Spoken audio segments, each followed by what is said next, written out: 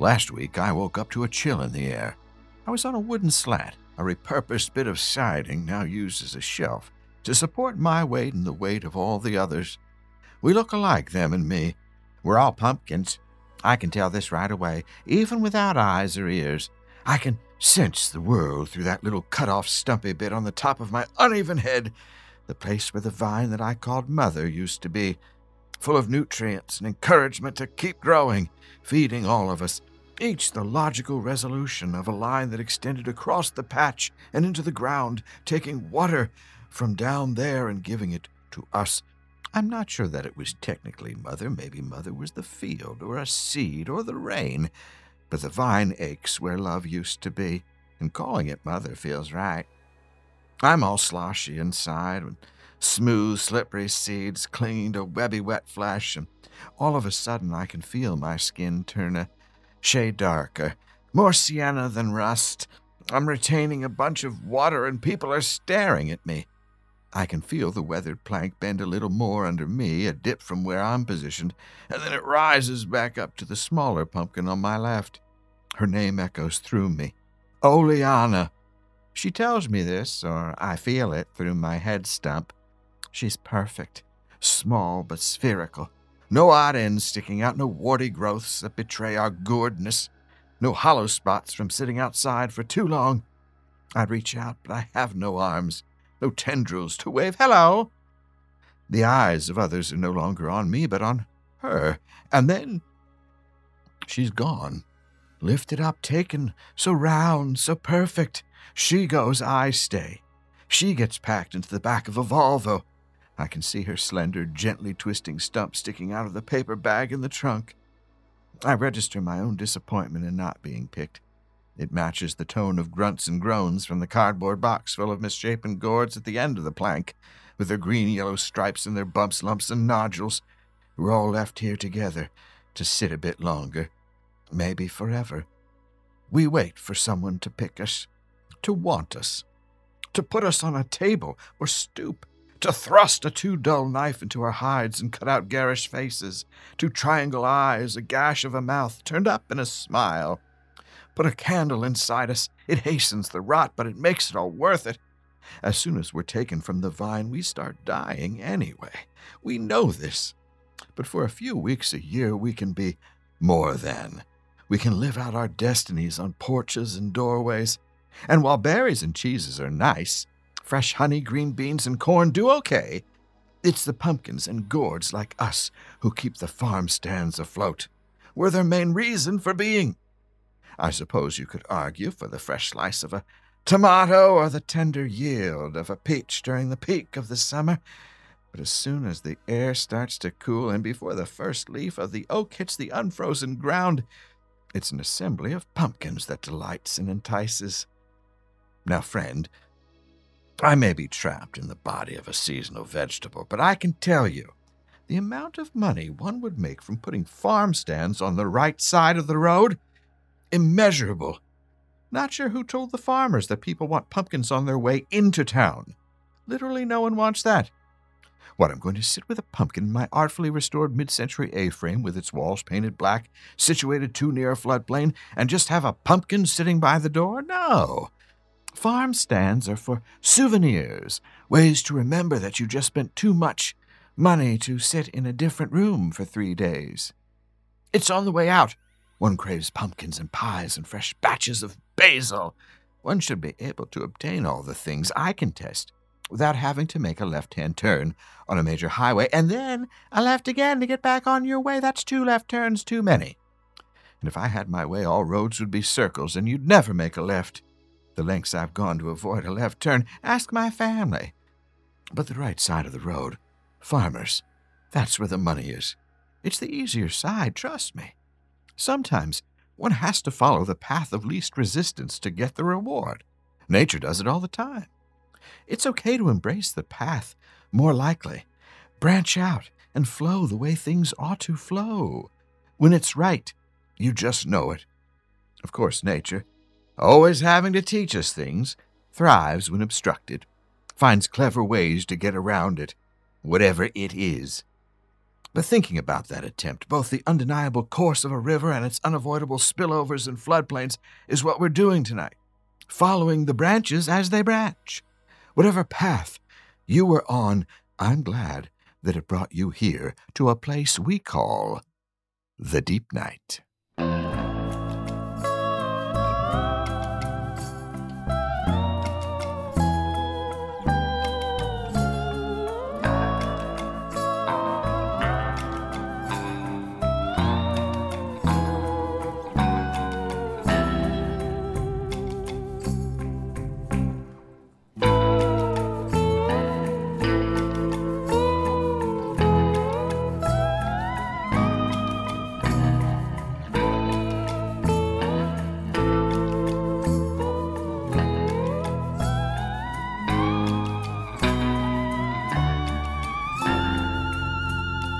Deep Night with Dave. Oh, friends, hello.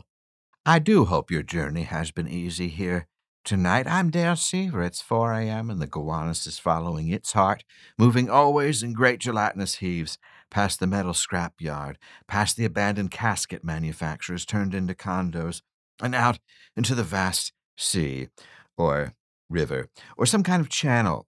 Eventually we probably end up drinking it, so in that way the Gowanus is flowing in all of us. Doesn't that feel good? I'm pleased you found yourself here tonight, inspired by the long-dead spindly tree limb that used to scrape against my window pane like a witch's finger. I'm offering you a meditation on branches. So many avenues to explore as we all try to move ahead. The season has already been a little unusual, prone to diversion and oversaturation. Maybe it's the season, maybe it's due to my condition lately, my inability to stay in one place for very long, to physically hold myself together. But there's been things that I've seen in my many forays into the murky corners of our time stream that, like the chill of the wind rushing through the London plains and Norway maples, seems to be seeping in around the cracked and worn seals of the windows of my being. I couldn't keep them out if I tried, and since we're all here together, you may feel the draft of my experiences too. I warn you, these are no dreams, no figments of fancy or fragments of a mind now broken, but indeed my very essence has seen these things. Surely as you can hear me now, these things are all things that I have felt, some recent, some a bit more distant. In whatever state I'm in now, I feel them all at once. Time collapsing in on itself, the way it feels when you open a box in a darkened attic lit only by a single bulb and you hold something that you hadn't seen for years, since you were a child. But there it is, still that thing, smelling the way it used to, worn in all the places it was worn years ago. A friend cleaning out her parents' house suggested that touching all these objects so well known and loved from her youth was a form of time travel, and I agree. It's why dealing with them is so exhausting, so taxing. Time travel of this kind is not easy. It's not the path of least resistance at all. In fact, there may be no greater hindrance to our paths than loss. Whether sudden or gradual, it's a boulder shaken loose from a hilltop and smashing into a river, a giant foot set down before a column of ants. It demands attention and resources, diverting all of our tasks, sending us careening back and forth in time, interacting with people and objects and spaces from various parts of our life, some having been cordoned off for years like an ancient seed found embedded in a core sample newly exposed to the sun and air. They surprise us and spring back, however temporarily, to become a significant presence. Helpful, hopefully, sometimes not. Sometimes they're just a second boulder in your river. But sometimes they ease the flow, get us back on track, make it so that the water, the energy, can move again. Even if it's less clear now, muddier, full of silt and tears.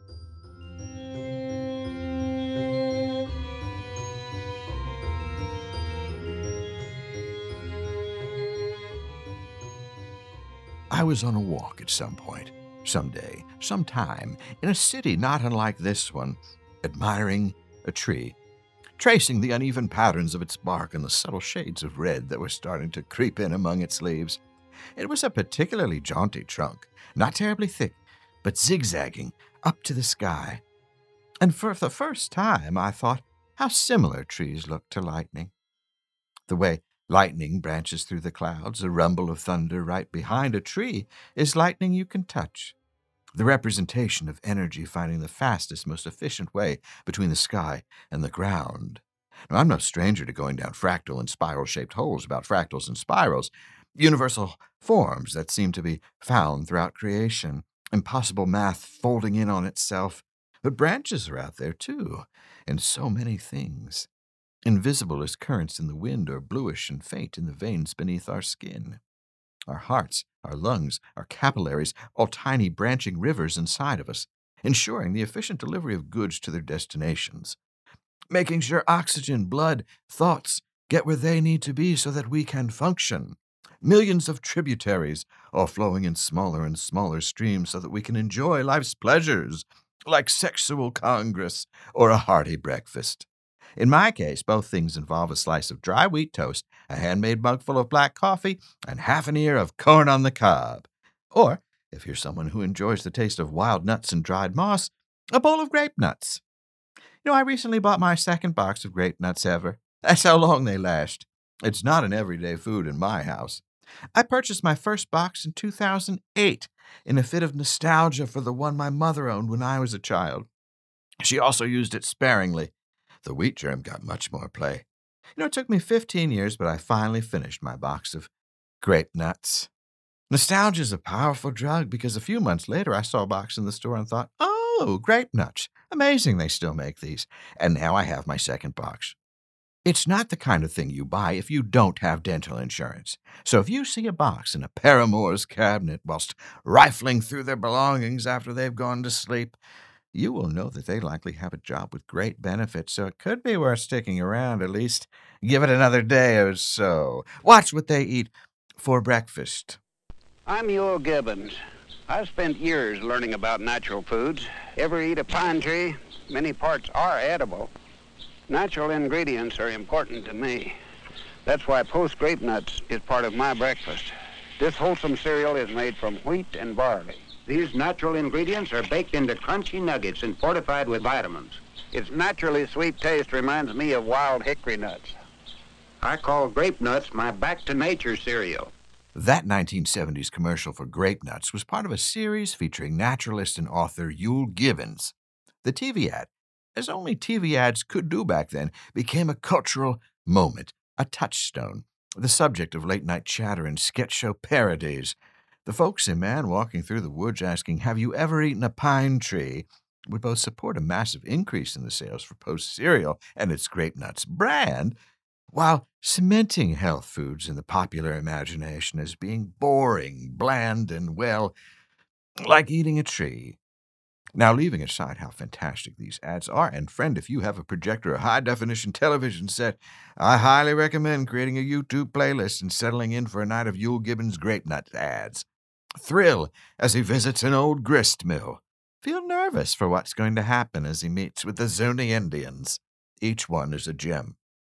Yule Gibbons makes for a fascinating, if unlikely, celebrity spokesperson, and, rare for cereal, was an actual human, not an animated toucan or leprechaun. His authenticity is obvious from the minute you see him ambling into view on a hike or sitting on the dock of a small pond.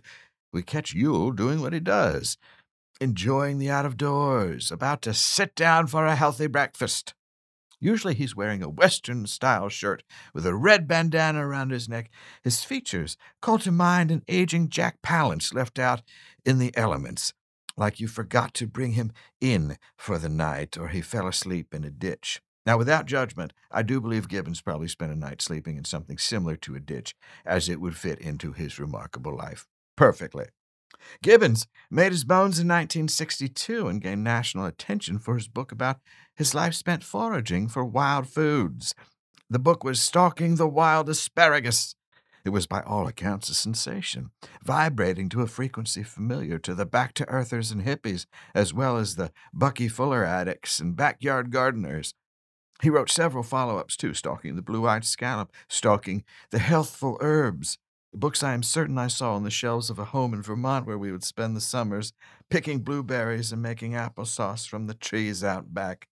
Gibbons was at the forefront of the foraging movement, and it's someone who is still looked to by some as an influencer of influencers.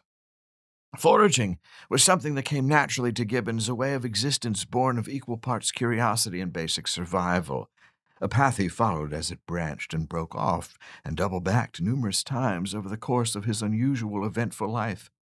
A chronicle of the jobs he held as he worked his way out of the drought-prone Red River County, Texas, through a life spent on the move from Washington, California, Hawaii, New Jersey, and Pennsylvania, is its own kind of map of survivability over time. From 15 on, he found employment wherever he could. He trapped animals, harvested wheat, panned for gold, mended fences, was an itinerant carpenter, an entertainer in a hobo encampment, a school teacher, a small craft repairman in the Navy. He became a beachcomber, enrolled as a freshman in college at age 36, joined the Communist Party, became a Quaker, but always, even after reintroducing the world to Grape Nuts in the 1970s, he was a writer, building up pages from nothing, pulling up facts, beliefs, experiences, and stitching them together. Gibbons also suffered from an inherited genetic disorder, Marfan syndrome. This disorder affects the connective tissue in the body, that which supports and anchors your organs and all the other systems in your body. Often people with Marfan syndrome, among them theater enthusiast Abraham Lincoln and Olympic champion Michael Phelps, are long and lean with very, very extended legs and fingers and arms. Now, people can often live lengthy lives with this condition, but should the aorta, the large blood vessel that carries blood from your heart to the rest of the body, be affected, well, it can be deadly. And so it was that this man, so large in life, so adept at foraging and forging connections from a lifetime of disparate, disjointed experiences, was felled by his own body losing its ability to hold itself together. Arriving at the delta of so many pathways converging, Yule Gibbons died of complications from Marfan syndrome, the connective tissue in his heart giving way, unable to stem the flow within. What a life he led and left us with. What a path he was on, so many branches, like a lightning storm, like a forest of trees, and like lightning, most of us will only recall a single moment of his, suggesting we enjoy a handful of pine cones. But there was so much more, part of a complex system of energy and its exchange, one familiar to us all.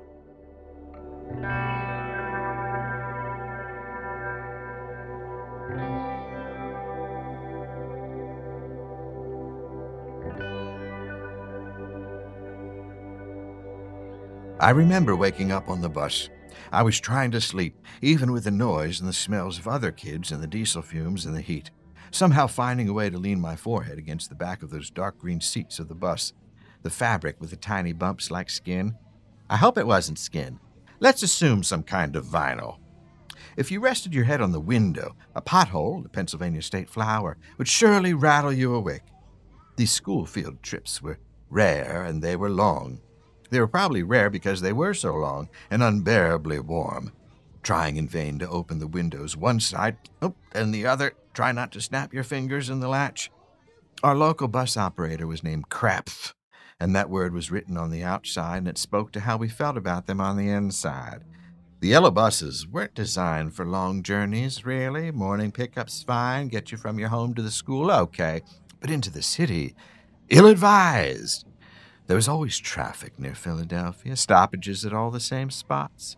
Years later, I'd listen to KYW News Radio 1060 and memorize all the places where it would slow down, the Conshohocken Curve, King of Prussia, and the Blue Route once it opened.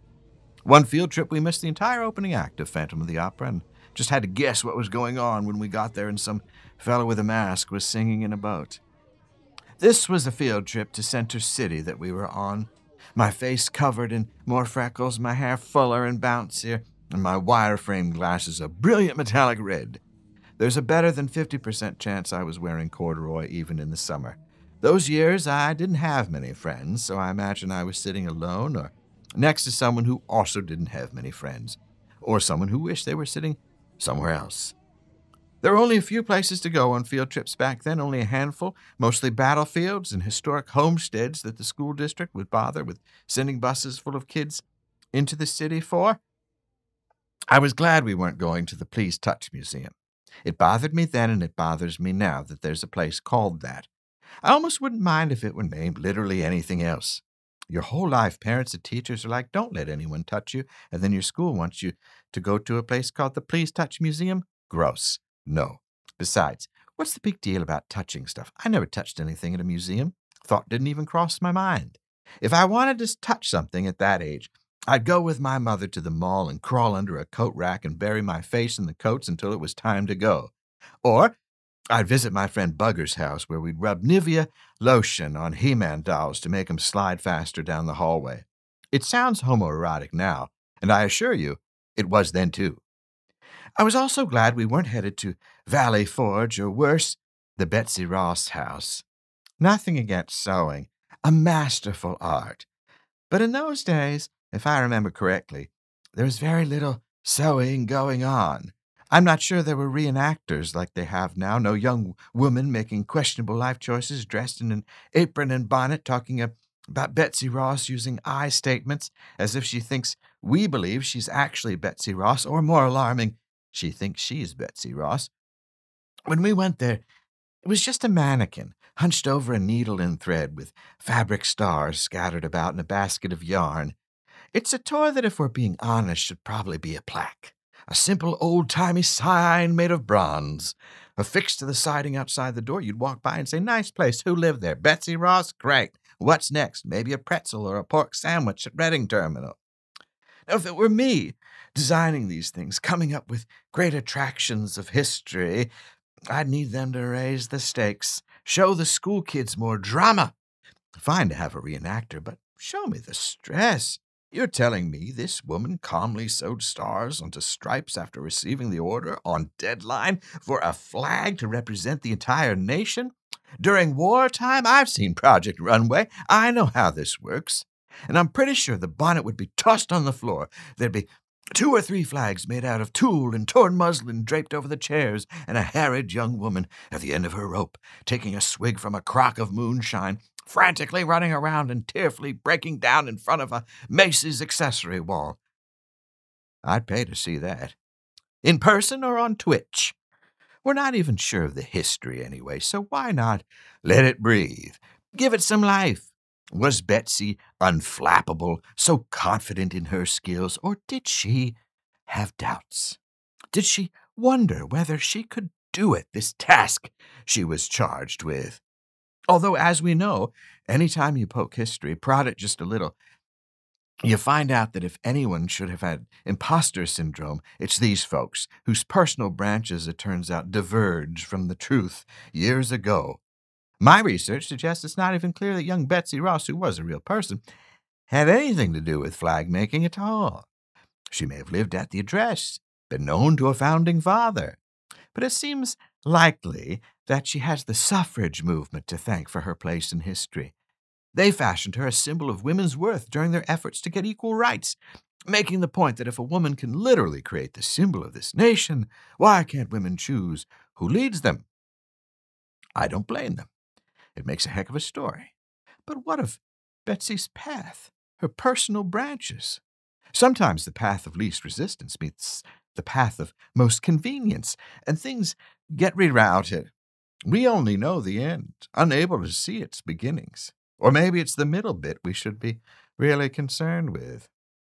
Now, whether Betsy Ross made a flag or the flag, I will tell you something for certain.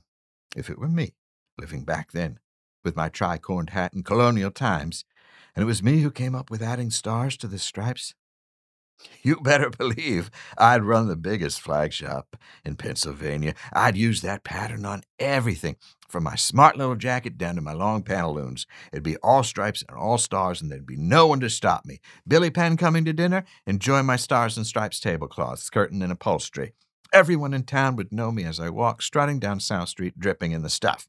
Every single person in Philly would know I was ye old Dale Seaver, purveyor and inventor of the greatest fabric on earth.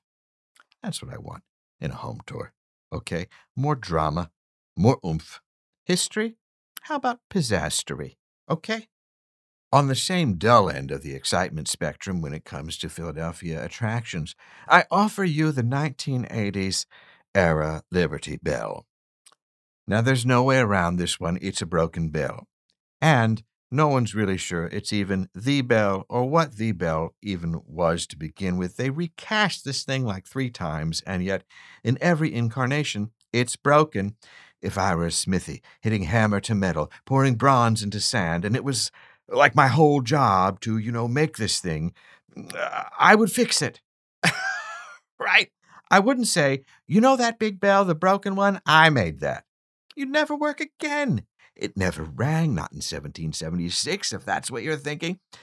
There was some kind of, I don't know, steeple where it was hanging, and then it wasn't. It crumbled, then there was a train. It doesn't matter. It's all hokum. No matter how poetic you try to be, it's a broken bell. No, I'm not down on freedom. I'm not even down on bells when they work. I think this thing is a good symbol. Freedom is a work in progress or something flawed, but still, I don't know. When we were kids, it wasn't in a special mall with air conditioning like it is now. It was just in a shack, a colonial lean-to. You'd go to a room and look at this busted-up bell and think, yes, again, could have been a plaque. Now, I gather there's a whole build-up before you see it if you go today with holograms and kiosks and timelines, all of which I'm in favor of. I say keep going.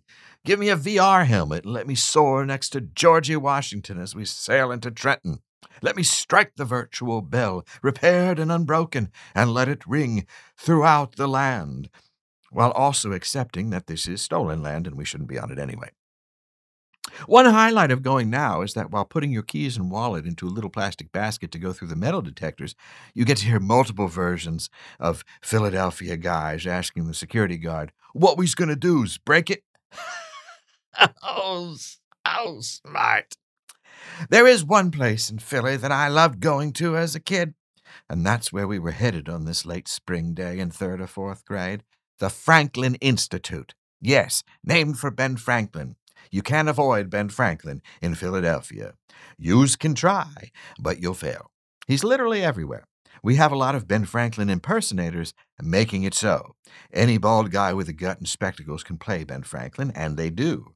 They show up at book fairs and car lots and supermarket ads and at Patti LaBelle concerts. I get it.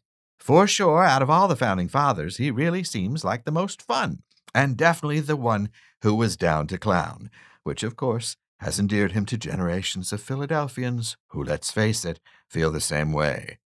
The Institute is named after him because electricity, I guess. It's not a museum devoted to syphilis, though Philly has one of those too. The Franklin Institute is a science museum mostly for kids, although I'm sure some adult nerds are drawn to the place as well. It's probably popular among the black Reebok set, the ones still buying Lego sets for themselves. The main thing to see at the Franklin Institute, other than one of those balls where you put your hands on it and your hair stands up, because again, electricity, the main thing to see, and the whole point of going there, was to walk through the enormous, anatomically correct human heart, with all of its veins and valves, its branching delivery systems, rendered in fiberglass and resin. As I remember it, it almost reached the ceiling of the place. It was red, which is not entirely anatomically correct, as I understand it, but whatever, who cares? Who knows how the body really works or looks anyway? My cosmetic Reiki master, Darlish, who instead of moving my energy around with his hands hovering above me, uses free samples from Sephora to show how energy would look when drawn on my face with heavy foundation and ample contouring. Darlish talks a lot about how science is the language of the people running the simulation, so that we never really find out what our true selves are. Darlish charges me a lot, and I'm not sure it's actually worth it. He's got some very curious ideas. Inside the giant heart were tunnels just big enough for kids to crouch and walk through. The idea was that you could move the way blood and platelets move around the heart, circulating freely, as if we were all starring in our own version of the 1980s Martin short film Inner Space. I love any movie where people have to fit inside of other people. Such a great premise. No matter what part, no matter for how long. Anyway, I was genuinely excited to get into that heart. All day, all year, I had been waiting for this moment. I'd seen it on the commercials, and I wanted to go right to it, but first, we had to look at different kinds of rocks, or how the moon was formed, or how tectonic plates work, or something. And then there was more science to look at, a huge display with a fan showing us how wind works. Wind? I know how wind works. Get me in the heart, I was shouting in my head. I shot dagger eyes at Mrs. Hurley, even though she was like the one cool teacher, mostly because she was younger than some of our other teachers. You don't see as many old teachers now, but when I was a kid, they were there. Men and women brought up during the Great Depression. Some spent time in a schoolhouse with one room. They carried their books to school in leather straps, and an apple was like a rare gift. Now, all of my niece's daughter Pepsi's teachers are like 22 and just constantly emailing me about donating money or wanting us to join a Zoom call about imposing limits on screen time. The thing is, I wanted to get into the heart real bad, and after what felt like half the day, we finally got there. It was a full-on sprint to run into the entrance of the thing, the giant blood vessel ready to suck us all in, like blood cells smashing into one another. I was crammed in there with all the other kids, so many of us. And if a kid slowed down, the whole system started to fall apart, arteries clogged, valves blocked, and all around us, a thunderous, low rumble only discernible once we were on the inside. The heart had a beat. The-thump, the-thump, the-thump, in surround sound, so loud you could feel it in your own chest. It's thumping away, full and true, not at all reflective of how seriously constricted some of these arteries had become, clogged with school children, a backup of kidlesterol. We're shoved into these tubes going this way and that, more and more kids piling in, dropping in over one another, just a twisted snarl of Velcro sneakers and friendship beads and girl bodies that smell like strawberries. And being a curious child and an only child not comfortable in group situations, I stop. I smush my body against the plastic organ's walls. I let some kids go by. I try to give myself a moment to breathe. And as the last of the pack of kids rushes through, I'm alone for a minute, just me and the thumps, the thumps, the thumps. I pulled over, collected myself, and then I realized I was unsure how to get out. I was lost in a giant heart. I started to hyperventilate a little, thinking that I'd have to spend the rest of my life inside a giant fiberglass heart. I was having a panic attack. My heart was going thump, thump, thump, thump, thump, thump, thump, and the big heart was going thump, thump, thump, and it was all too much for me, and I'm pretty sure I started to cry. I went up one ventricle, and it led nowhere. I went up another one and ended up back at the little resting place where I had stopped to begin with. I started to feel bad about saying such mean things about the Betsy Ross house. That place had one door in, and you went out the same door when you had to go out. The Liberty Bell didn't even have doors. I started to wish Ben Franklin never invented lightning or kites to begin with. After a very tense 30 seconds, which felt like 30 hours, I spotted a kid from my class running through the artificial organ at top speed. Teachers couldn't fit into this thing, so it was a real wild scene. I took note of this glorious sense of freedom, kids spinning out in every direction, so at odds with how trapped I felt. So I clambered up the tube stairs behind the kids, scrambling towards a rush of fresh air and the sounds of scream laughing and shouting and instructors trying to be heard above the din, telling them to settle down and line up. I got out. I was free. I rejoined the group. I braced myself for the long ride home where I'd try to sleep again, listening to my own heartbeat. Close your eyes and begin to breathe deeply and slowly.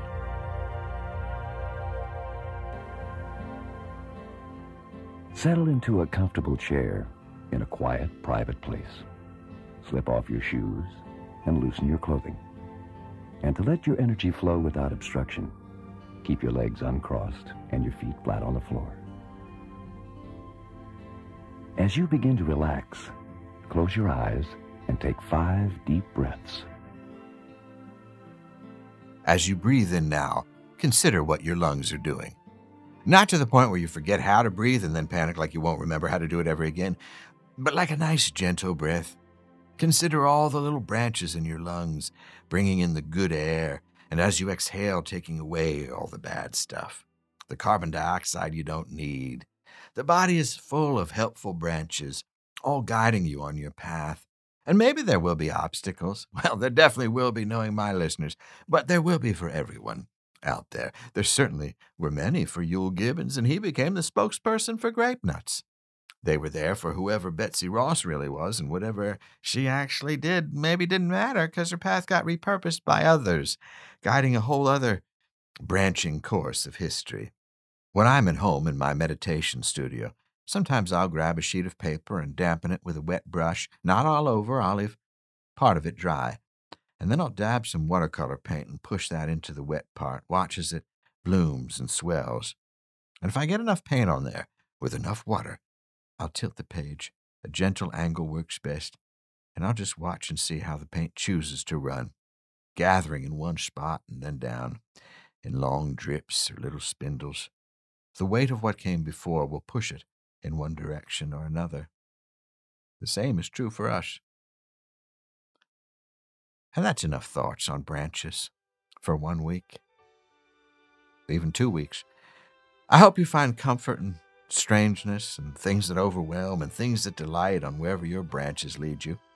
Remember, it's okay to double back. Try a new path. If you end up in a dead end or a place that feels untrue, it's all right. Take a moment, pause, listen to your heartbeat, and then find a new way out. Friends, I feel warm, which must mean that it's time to go.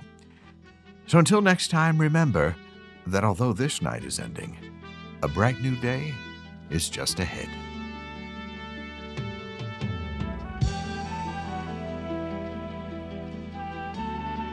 Deep Night with Dale is independently produced, performed, and written by James Bewley. Podcast theme by Via Mardeau. Season artwork by Victor Bizar Gomez. Photography this season by Emma Mead. New website design by Maria Belen of Bella Mona Designs. All of these artists are wonderful and worth looking up and following on social media or hiring for your next great thing. For everything Dale and Deep Night, true denizens of the deep should visit deepnightshow.com or tune into the show on Spotify, wherever fine podcasts can be found. Remember to rate and review the show on Apple Podcasts and follow Dale on Instagram at Dale Seaver. Thanks for paying a visit to the Deep Night.